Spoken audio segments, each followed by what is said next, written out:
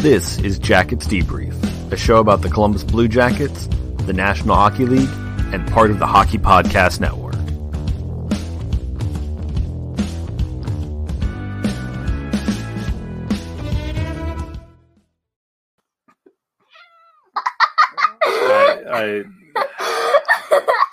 If you weren't able to tell from the laughing child and the cat crying into the sadness that this is the Wednesday show, the midweek show, because there's a cat and there's a child. Oh my goodness. All right, okay. Well, if you, like this cat, are just too excited, have too much energy, and feel like you've got to just do something else, anything else, go sign up for a daily fantasy game at DraftKings. There you go. Pick your lineup. Entry fees for games anywhere from a couple bucks to $100, whatever you want to play. All sorts of fun stuff. Big cash prizes. DraftKings, they paid out over $7 billion to users across all sports. That cat is going... You got the cat that wants to scratch more. Why would you go get that cat? Because she's more willing to dance. Yeah, she looks more willing to dance when she's going to bite your face off. All right, you know what to do to play. Download the DraftKings app. Sign up using promo code THPN. New users will get a free entry with their first deposit. That's code THPN to get a free entry with your first deposit only at DraftKings. Minimum $5 deposit required. Eligibility restrictions apply. See DraftKings.com for details. All right. So, the cats are here. We're going to do Soda of the Week and questions. This is Soda of the Week to start off the show. Is Boylan's Shirley Temple here? That cat. She's so excited to try out DraftKings, Daddy. The cat's excited for DraftKings? Is that what's going on? Yeah. Good. See, good. she's going to town now. She's going to Columbus now. Why would she go to Columbus? What? You don't try out for a game. You sign up. You download the app. Then you play the game on the phone and you watch games. Well, she's going to steal your phone. Well, she's going to steal my phone. Okay, the cat's going to steal my phone. Let's try the Shirley Temple.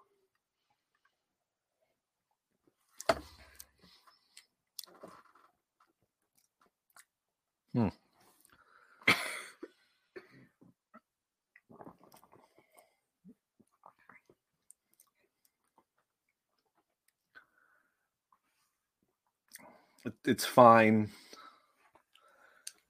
Just kind of lightly sweet. If you want a soda that makes you go meh, Boylan's Shirley Temple, that's the ticket. What do you think? Yes, it's kind of the most meh soda I think I've ever had. All right, let's get our trivia going for the week here. Name two situations in which the referee, as opposed to the linesman, does the face-off. What? A situation and a situation. Okay. The referee does the face-off at the beginning of a period and after a goal. What happens if the goaltender plays the puck behind the net but outside of the trapezoid? This is a trapezoid? All right. We're on it today, folks. We are on it. If the goaltender plays the puck outside of the trapezoid, a minor penalty is assessed. What is the maximum number of players allowed on an NHL roster? What's a rock? Oh, wait.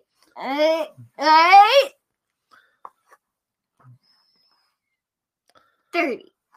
23. Stupid numbers. Numbers are the worst. We all hate numbers, as we should. Numbers in hockey. All right, get out, kid. You enjoy the soda? Is it growing on you, or is it still kind of meh? Talk. Because most of the people who get this show hear it. They don't see the video.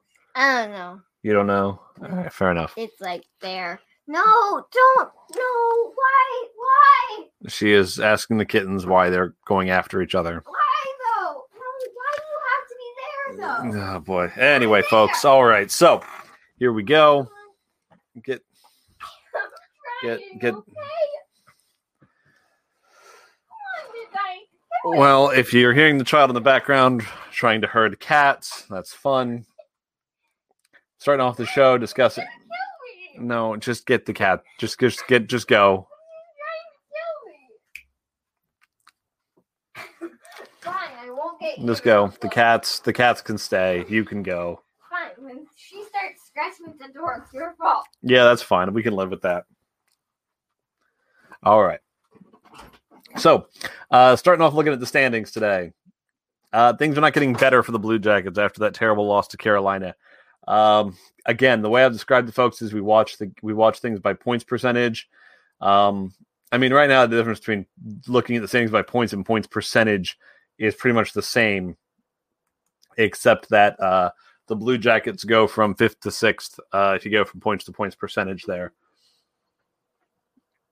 So that's where we are. It's not great.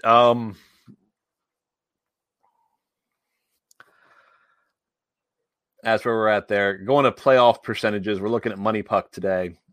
They've got the Blue Jackets projected at a 26.2% chance of the playoffs. Honestly, the thing is, this season is so weird, things can turn around quickly.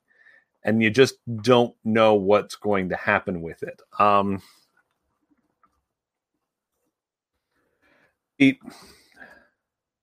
thing is, they've got a span coming up here, the Blue Jackets do, where they could do some things quickly here.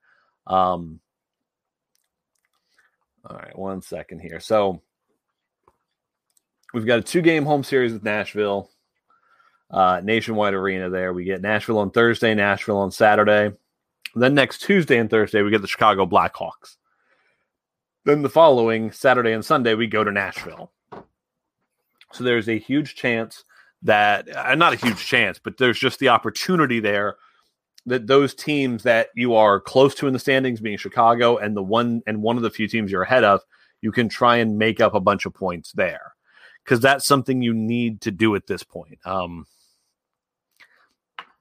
You've got, the thing is, to make the playoffs, you got to be better than 4 teams. Now here's the reality in my mind. I think this team right now is still trying to figure themselves out in a lot of ways. And I don't think that's being helped by how the team is being coached currently, but it's something where they can get better throughout the season. And very quickly, there are 3 teams that have kind of jumped out as far as being the ones who, between Florida, Tampa Bay, and Carolina, those 3 teams are really jumping out. I've been saying for a while I thought Florida was going to kind of fade. But they haven't yet. I mean, Florida they've played good games against Carolina. They've played good games against Tampa Bay. They've got the highest points percentage right now. We're to the point where they've played an actual amount of games. They're up to 14 games now, only 3 less than the Blue Jackets. And they've got 22 points in 14 games, whereas the Blue Jackets got 18 points in 17 games. Now, there's always those groups of people in the fan base that are the excuse makers that want to point to, oh, well, they've played less games, they're less tired and whatnot. Yeah, but there's also that other side of it, which is when you play less games, you kind of get out of practice, and these other things happen. And I'm very interested to see how this series goes against Nashville, because Nashville was supposed to be playing Dallas the last couple of nights, and because of just the awful situation in Texas with the snow and it being cold and them not being able to handle it, you don't know how Nashville is going to be coming back from that. Are they going to come back rested, or are they going to come back rusty? You just never know in these kinds of games. Now, going into the Blue Jackets' kind of recent games here, since we last talked, there's really only been 1 game since then, and it was the Monday night debacle of the Blue Jackets losing 7-3 to the Carolina Hurricanes. Now, Allison Lukin wrote a really interesting piece on Jackets Cannon. Jackets Cannon? Yeah, is the website there, about this concept of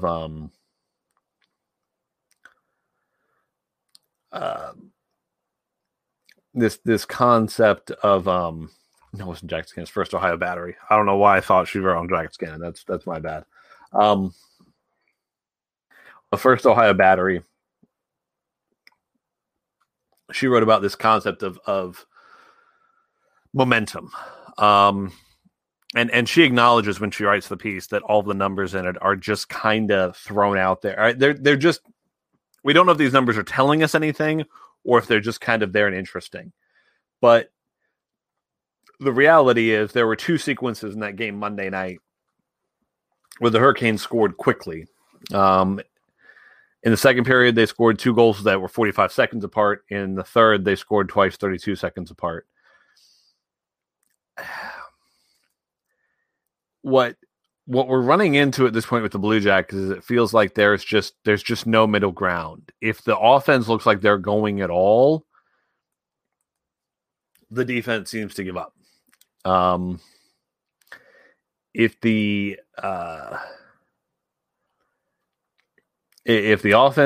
defense is going, the offense seems to not be able to do a thing. Now,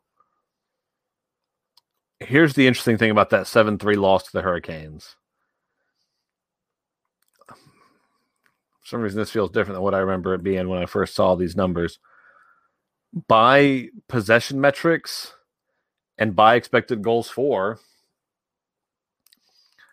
the Blue Jackets at 5-on-5, score and venue adjusted, were the better team. They had a slight edge in possession, Corsi for a 50.63, and an expected goals for a 54.63 advantage.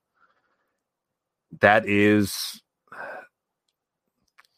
I mean, it's one of those things when you watch the game, it was just these breakdowns and these little moments where everything kind of fell apart. And as a fan, these are getting frustrating because, I mean, I don't know. I'm trying to wrap my head around it as a fan because there's ways to look at this, at these last few games, and to be kind of encouraged. And maybe I'm encouraging myself here as I'm talking to you all, but because I mean the 3 games before, let's look at it this way: the last 3 games. Now, 2 of these were against the Blackhawks, so that has to come into account. But one of them is against the Hurricanes, a team that is doing very well. In the last 3 games, the Blue Jackets Corsi for at 5-on-5, which is essentially a shot share, 5-on-5 score and venue adjusted, 66.6%, 52%, and 50.63%. So a slight edge in that most recent one. Expected goals for, 63.4%, 69.3%, 54.6%. In comparison, the 3 games before that, their Corsi for 42.9, 35.7, 39.3, and then expected goals for 32.34, 32.47, 24.93. And the weird thing is, in those previous 3 games, they were 2-1. So, I mean, over the last 3 games, the team has looked better. And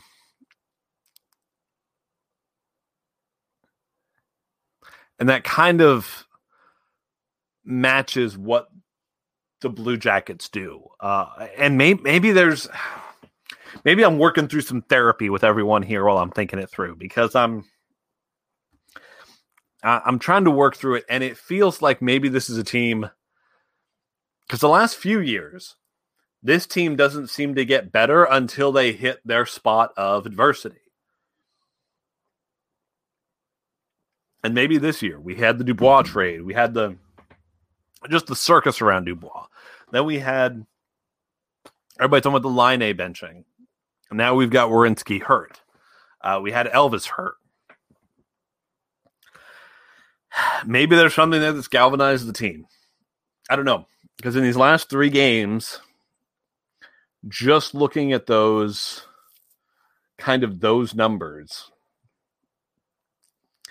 and it's the kind of thing where it feels like they've been playing better in some ways. I mean, again, as part of what made that 7-3 loss to Carolina hurt so badly is that it really felt like, especially in the first period, because when you look at the full game against Carolina, when you adjust for everything. First period, they had 52% of the Corsi for. Expected goals for 55. Second period, they get caved in, 43% of the Corsi for. Only 33% of the expected goals for. Third period, back up to 54, almost 55% of the shot for. And expected goals for 71%. Maybe I'm talking myself into being more positive about this team now. And that kind of feels like where I'm going the more I look at this. Because I don't know what to make of this team, guys. I just don't know at this point. I'm not sure. The thing is, we're seeing some things that are making us feel better. I mean, Cam Atkinson's finally going. The whole league seems to be getting in with us on this Jack Roslovic trade. I mean, it feels like a joke still kind of to call it the Roslovic trade, but at this point, of any player in that trade, he's done the most. Now that, especially now with Pierre-Luc Dubois, he came back. I think he played 2 games for the Jets, and now he's on the IR with a lower body injury. So we'll see what happens there. All right, we're gonna hear a quick word from our friends with the Hockey Podcast Network, and I'll be right back. You know what? I'm just so heated because of what you're telling me, because I do not want to live in a world where a Kraft dinner is the fucking substitute to a good macaroni. You're putting powder. No. Macaroni, as you call it, is a substitute for KD. God. Oh my God! Go to Italy. If you crack ask, open some fucking Kraft dinner. No. If you ask any Canadian, would they rather have macaroni or KD? They will tell you KD is the best. It is superior. It is a fucking national treasure, and it is the greatest dish in Canada. I'm Mason Dixon, a Habs fan stuck in Leafs country, with my co-host Corey, a Southern beauty trapped deep in the bayous of Louisiana. With over 2,500 kilometers of separation, we've still managed to come together to give you Habs Nightly, your hub for Habs content. While I don't know what a kilometer is, I do know Habs hockey. Don't let the 10-year age gap or distance fool you. We bleed Blue Blanc et Rouge, and we're known to serve up hot takes along with our unique charm. Join us every Monday and Thursday for hockey talk, ref rage, and your daily dose of Southern ignorance. Only on the Hockey Podcast Network. KD is the superior macaroni and cheese. Get the fuck out of here. You put ketchup on your fucking macaroni, you nasty kid? Yes, I fucking do. This has been Habs Nightly. You guys have a great one.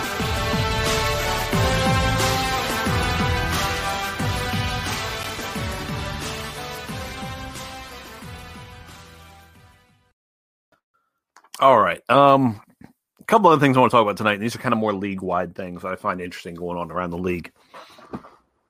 One, talking about changes to the draft lottery. Apparently one of the big motivators for this is there's a couple things that seem to be bothering teams. One is what happened to Detroit last year.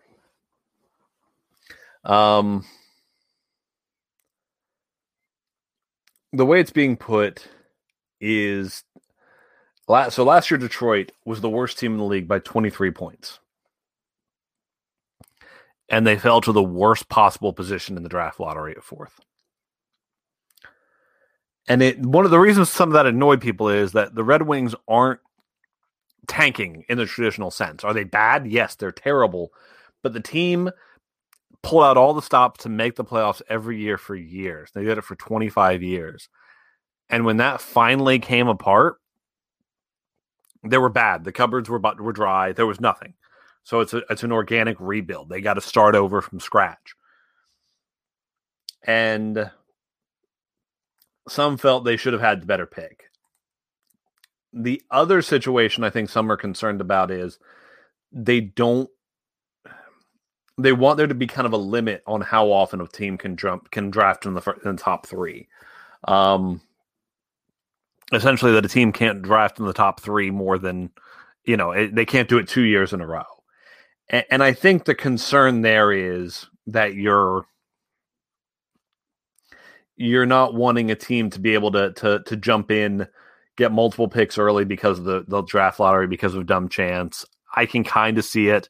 I'm personally someone who is, the more I think about it, the more I like the gold plan, which, if you're not familiar with it, the gold plan is this idea of, and essentially the positive idea of the gold plan is that it always incentivizes winning. So it's always incentivizing what you want in the league. And the idea is that once a team is mathematically eliminated from the playoffs, now they are essentially playing for that first overall pick. And how the draft order would then be settled is whoever gets the most points after you've been mathematically eliminated. So theoretically, let's say a team is eliminated with 10 games to go.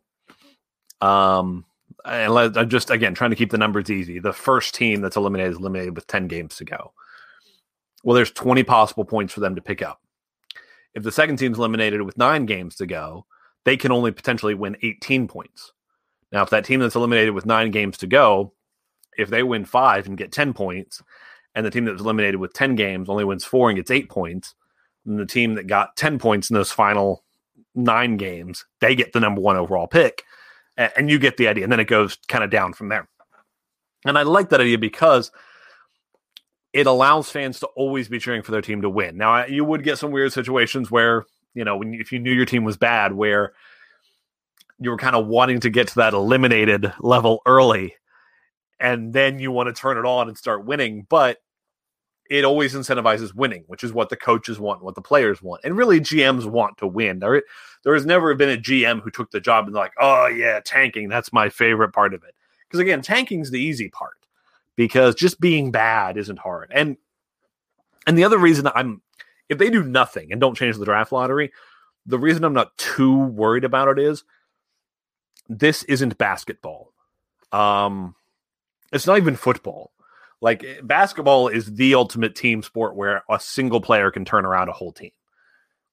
Hockey can't do that. I mean, even Connor McDavid, when he was drafted to the Oilers, they weren't a playoff contender right away. Even they took some time to get into the playoffs, and then they've been up and down. They haven't been to a Stanley Cup or anything. It's not like getting that best player in the world gets you into the Cup. Right now, a lot of people are saying that Nathan McKinnon is the best player in the world. The Avalanche haven't been to a Cup. I mean, I'm not saying that's what makes you the best player in the world, but even if you have the best player in the world, it doesn't just mean you get to go to a Cup. You're gonna have a right chance at the Cup. It's not like basketball where you have the best player, you do it. And in football, the reason I say it's not even like football is in football, once you get that quarterback, things can happen for you. So, and then again, hockey is kind of closer to football where you can get those big impact players at 9, 10, 11, 12, 15, second round, that sort of thing. All of a sudden you'll get a player that can change your franchise. In the way that in football, some of the best quarterbacks in the league right now, Russell Wilson was a 3rd round pick. Patrick Mahomes, the guy who's considered kind of the heir apparent to being the best in the league, he was an 11th overall pick. Tom Brady was a 3rd, 4th, 5th round pick, something like that. He was picked real late. So if they decide not to change the draft lottery, I'm not too overly concerned about it. Another story that I felt like it was worth talking about. What is going on with the Phoenix Coyotes? Or the Arizona Coyotes, excuse me. Man, that's a dumpster fire out there. Katie Strang wrote a big piece for The Athletic detailing how the Coyotes organization is run. And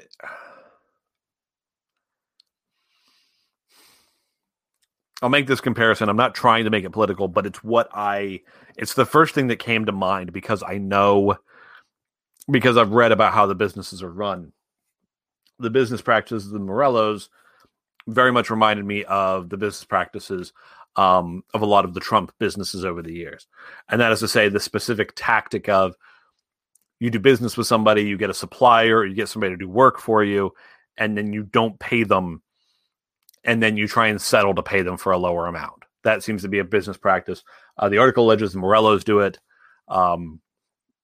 the reason is I've heard a lot of stories about Trump businesses doing it, and both those types of that business practice seems to lead to lawsuits a lot, and that's what's happening with Morelos. They're getting sued by a lot of people.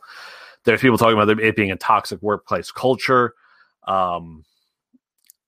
and just issues of. I mean, the big thing that was strange was there was a.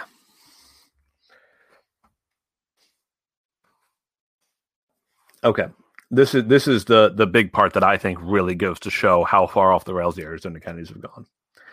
In an email distributed shortly after Armstrong took over as GM, hockey operations employees were warned that, quote, unauthorized distribution of any club information will not be permitted and is grounds for disciplinary action up to immediate termination, end quote.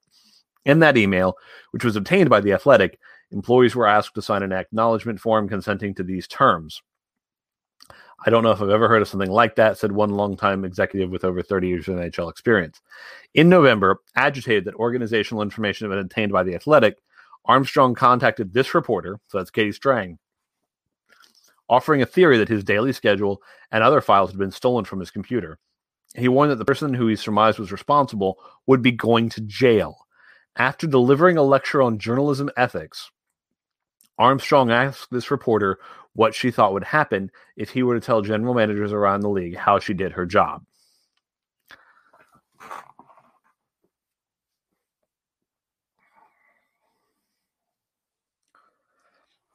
So, essentially what Katie Strang is writing is that Bill Armstrong essentially kind of thought that he could try and threaten her by saying, oh, nobody else will talk to you after this if I tell them how dishonest you are or whatnot.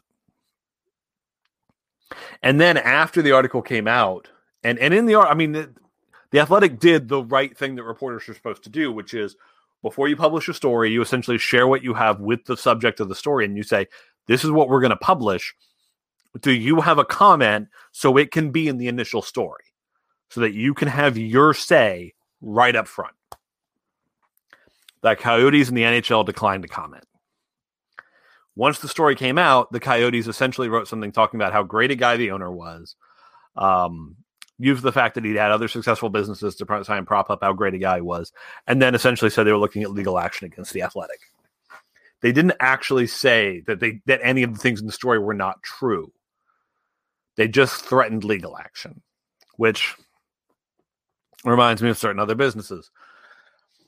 When you just threaten legal action, but you can't actually threaten a specific thing, you're just being a blowhard. You're just throwing crap out there and seeing what'll stick.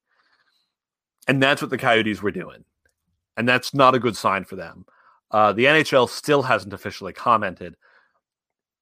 The rumor mills, from what I've heard on things, is that I think it was Elliot Friedman that was the first one that said it was that he wonders, because there's mentioned several times in the article, different legal teams looking into stuff going on. He mentions the idea of he wonders if one of the groups looking into it, if the NHL has hired one of the law firms that is looking into this. Because the NHL, they want to know how much of this is true. Apparently, the big concerns around the NHL, there is a fund that all teams contribute to, or that the profits contribute to, that can be distributed. That's essentially like a hockey growth fund. It's the idea of helps you kind of grow like high school teams and youth teams and that sort of thing. And there's an allegation in this that essentially the Coyotes may have misused some of that money. And that's the kind of thing that if you're an NHL owner, you're going to be upset about. Because if the Coyotes are running their organization into the ground, I mean, for a lot of owners, how interested they are from that is going to end with where does their pocketbook come into play. But I fully expect the NHL to look into it. If this is how Morelos running the team, and I have no reason to think Katie Strang is not reporting this completely honestly and fairly. I don't think they're long for the ownership because you just can't do that. Sports is not that kind of business. It's not a business where you can scrimp and save on dollars and cents and make it work. You have to be able to, especially in the modern sports world where so much money, especially on sales tickets, comes from the luxury boxes and the getting those high ticket people, those high dollar people to pay top dollar for their experience. You can't scrimp and save on that. You've got to make it be. I mean, you can keep it from being insane, but I mean, behind the curtain a little bit on what I know of sports business, especially in the modern era, the Blue Jackets, yes, they want to sell out their arena every game. But if you told them, hey, I can give you 100% capacity in the seats, but only 50% capacity of your suites, or I can give you, maybe 50 to 60% of your seats, but every suite is full every night, they'd take the suites, because the dollar numbers on those suites, folks, is huge. And especially if you're taking about the suites and then those tickets they get to like go in the, last I heard, I think it was called the Lexus Lounge. Those are high dollars, guys. I mean, there are people that spend thousands and thousands and thousands of dollars for just one seat. I mean, it's crazy. It's not the kind of money I've ever had access to. So it's the kind of thing where if this is how Morello's doing business, I think he's going to have some issues. Final thing tonight, Andrew Marchand of the New York Post, big sports media dude, wrote an interesting story. So the NFL is renegotiating their television deal, and the NFL is going to get a ton of money from networks. And there's apparently this rising concern that when they do so, what money will be left over from the NHL. And he posits some of the things we've talked about. He says that probably the three favorites are, you talk about Fox, NBC, and ESPN being the ones in the running.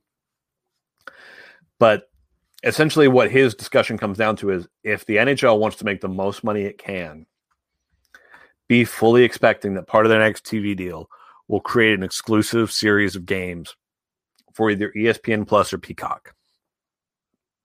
And part of that is both Disney and Comcast, who owns Peacock and NBC, really want these streaming services to work. And something that I kind of thought of the other day here is, remember that a week or two ago, Peacock essentially bought out the WWE network, so that all that pro wrestling content is now through Peacock. So, I mean, that's happened, and that probably will happen, where we're going to have people doing that kind of stuff. So the next TV rights deal is going to get weird. Things are going to get strange. It's probably going to be more segmented what you're going to need to watch all the NHL games, but we'll see. We'll see. As it stands right now, folks, for the Blue Jackets here, Thursday night's going to be big. The thing is, the season's so short, and they're already kind of behind the eight ball. They got to start making up games, because after the Nashville, Chicago, Nashville, then when we go into March, my goodness, we will be in March. And then when does the regular season end of this year? Do we go into May for the regular season? Yeah, we do. We go into May for the regular season. It's just been crazy. So then first week of March, we get one game at Detroit, then 2 in Dallas, then 2 against Florida, and then 2 against Dallas. So by the Ides of March, we're going to know a lot about where this team is going. That's kind of my feeling on when we're going to have a good sense of, is this team going to be able to make a push for the playoffs or not? Because after those games, you got 4 straight against Carolina. And Florida and Dallas and Carolina, those are all teams that are going to be right in the mix. Dallas, I still feel like that those 3 Dallas games over the course of about 2.5 weeks, that's going to be huge. Because Dallas, that really feels like the team that if they're going to make the playoffs, they're going to have to beat out Dallas.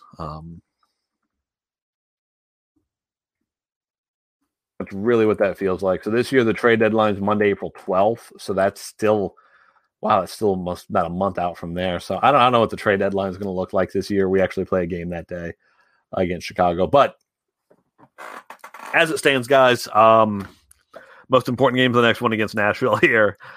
So thank you all very much for watching, listening. However you watch the show, thank you very much. If you like the show, comment. If you listen on podcasts, please like, comment, subscribe, tell people, all that good stuff. We do appreciate it.